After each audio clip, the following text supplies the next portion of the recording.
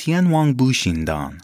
The name of this formula literally means Heavenly Emperor Tonify Heart Pill. So if you just looked at the name, you might think that this is a formula that tonifies the heart, which is true, it does, but that's not really the whole story. Really, this formula is treating a pattern called disharmony of the kidney and heart, or what we also call kidney and heart not communicating. So what does this even mean, kidney and heart not communicating? Well, it's like this. The heart corresponds to the element of fire, and the kidney corresponds to the element of water. Normally, the water of the kidney rises up to meet the fire of the heart, and the two balance each other out. When fire and water are communicating harmoniously, then the spirit and will are calm and settled. So what happens when things go wrong? How do we end up with a situation of kidney and heart not communicating? Well, we can think of it as a 3-step process, starting with kidney yin deficiency. Now, this kidney yin deficiency could come about in a number of ways. It could be constitutional, it could be overwork and taxation, depleting the yin, it could be excessive thinking and deliberation, stirring the ministerial fire. Whatever it is, the point is, when we have this kidney yin deficiency, we usually have deficiency heat that goes along with it. And then what can happen when we have this heat is, it can flare up and disturb the heart.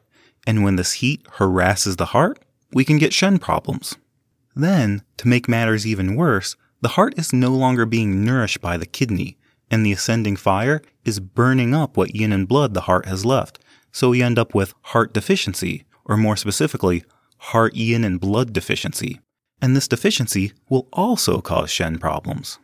So these two together, heat in the heart and heart deficiency, are combining to give us Shen problems. What do we mean by Shen problems? Well, we might see things like palpitation, insomnia, restless sleep or dream-disturbed sleep, anxiety or irritability, and poor focus, poor memory, or poor concentration. So our signs and symptoms of kidney and heart not communicating are basically going to look like a combination of kidney yin deficiency plus Shen problems. So the kidney yin deficiency can manifest with symptoms like low-grade fever, usually in the afternoon or evening, night sweats, dryness, including thirst, dry mouth, and dry stools, and the tongue is going to be red with little or no coat, and the pulse is going to be thin and rapid. In terms of the Shen problems that can result from this, we might see things like irritability, insomnia or restless sleep or dream-disturbed sleep, anxiety, palpitations, and forgetfulness or inability to think or focus. So when we take a look at the ingredients, Tian Wang Dan is one of the larger formulas we commonly use. There are 14 herbs in this formula. But if you remember the 3-step process that led to this pattern of kidney and heart not communicating, our treatment principle should be pretty straightforward. We want to tonify kidney yin, which is how this all started, clear heart heat that was flaring up from the lower jiao, and nourish heart yin and blood. So every herb in this formula should be covering one or more of these treatment strategies. So we start with Shengdi Huang. This is a chief herb in this formula. Shengdi Huang comes from the category herbs that cool the blood, and its 2 main functions are clearing heat and tonifying yin, which is exactly what we want. And then remember that this herb enters both the heart and kidney channels, so it's able to clear heart heat and tonify yin, which is exactly what we want. The next herb, Xuan Shen, has very similar functions as Shengdi Huang. It's in the same category, and it also clears heat and tonifies yin. Mai Mendong and Tian Mendong are both in the category herbs that tonify yin. But remember, with Mai Mendong, besides tonifying yin, it also enters the heart channel because it has this action of clearing heart heat, which again is exactly what we want for this formula. Dan Shen is in the category herbs that invigorate blood, but it's also cool in temperature, so it can clear heat to calm Shen. And it also has a tonifying aspect, so it also tonifies yin and blood to calm Shen. Dong Gui is an herb that's special because it both tonifies blood and invigorates blood. Along with Dan Shen, this is useful because it means we can tonify blood without worrying about it causing any stagnation. Next, we have a group of herbs from the category nourish the heart and calm the spirit, so they all nourish heart yin and blood to calm Shen. Ren Shen tonifies qi, and Fu Ling quiets the heart. With these two, it might be a bit much to say they tonify heart qi directly, so that's maybe why Bensi says they assist heart qi. But basically, they're there to tonify qi and calm the shen. Wu Weizi is an interesting one. This one belongs to the category herbs that stabilize and bind. It calms shen, which is what we want, and it enters both the kidney and heart channels, which is also what we want. What's interesting about it, though, is we say that it's using its sour flavor to astringe heart qi, or hold the heart qi together and prevent it from scattering, and that's how it's able to calm the shen. Jie Geng is actually in the category herbs that transform phlegm and stop cough, but the reason it shows up here is because it's a guiding herb to the chest, so it can direct the actions of the herbs in this formula to the upper jiao. And finally, Ju Sha is cinnabar. So traditionally, Tian Wang Bu Shendan was prepared as a pill, and Ju Sha was used as the coating for the pill.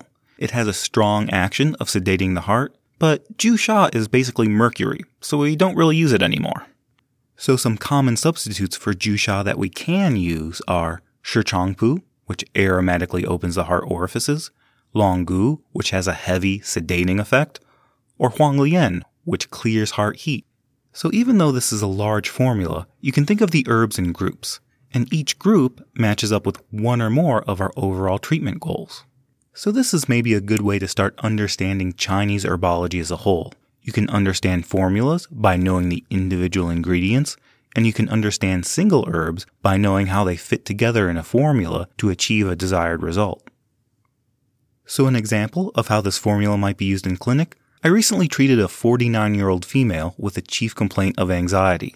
So this patient was going through menopause, and she was having a lot of the classic symptoms associated with it. She had heat in the palms and chest, really bad night sweats, and hot flashes. And what was happening was, when the hot flashes would come on, she would experience severe palpitations and anxiety along with it that would take a while to subside. She also reported difficulty sleeping. Now, if this were a case where she was just experiencing menopause symptoms, I might diagnose her with kidney yin deficiency and give her Liu Wei Di Huang Wan or Zhibai Di Huang Wan. But since there were also heart symptoms or shen problems, we instead went with Tian Wang Bu Shendan. So the patient took this formula, and she actually reported significant improvement after just the first week in terms of her anxiety and palpitations. In fact, she got so much relief after the first couple days, she forgot to take the herbs consistently just because she was feeling so much better. And another convenient thing about this formula is that the sour ingredients, Xuanzao Ren and Wu Weizi, also have an action of stopping sweating. So the patient noticed significant improvement with her night sweats as well, almost immediately after taking the formula. Another formula that some people get this confused with is Gui Pitong. After all, both formulas treat shen problems, like anxiety and palpitations. Both formulas tonify heart blood, and they both have Xuanzao Ren as a major ingredient. So what's the difference? Well, the way we differentiate them is by the underlying pattern that they treat. Gui Pitong is for a pattern of spleen qi deficiency leading to heart blood deficiency, whereas Tian Wang Bu Shendan is for a pattern of kidney yin deficiency leading to heart deficiency. One way we can think about these patterns is through the 5 phases. With Gui Pitong, we're treating a pattern that forms along the generation cycle. Fire generates earth, so the heart and the spleen have a mother-son relationship.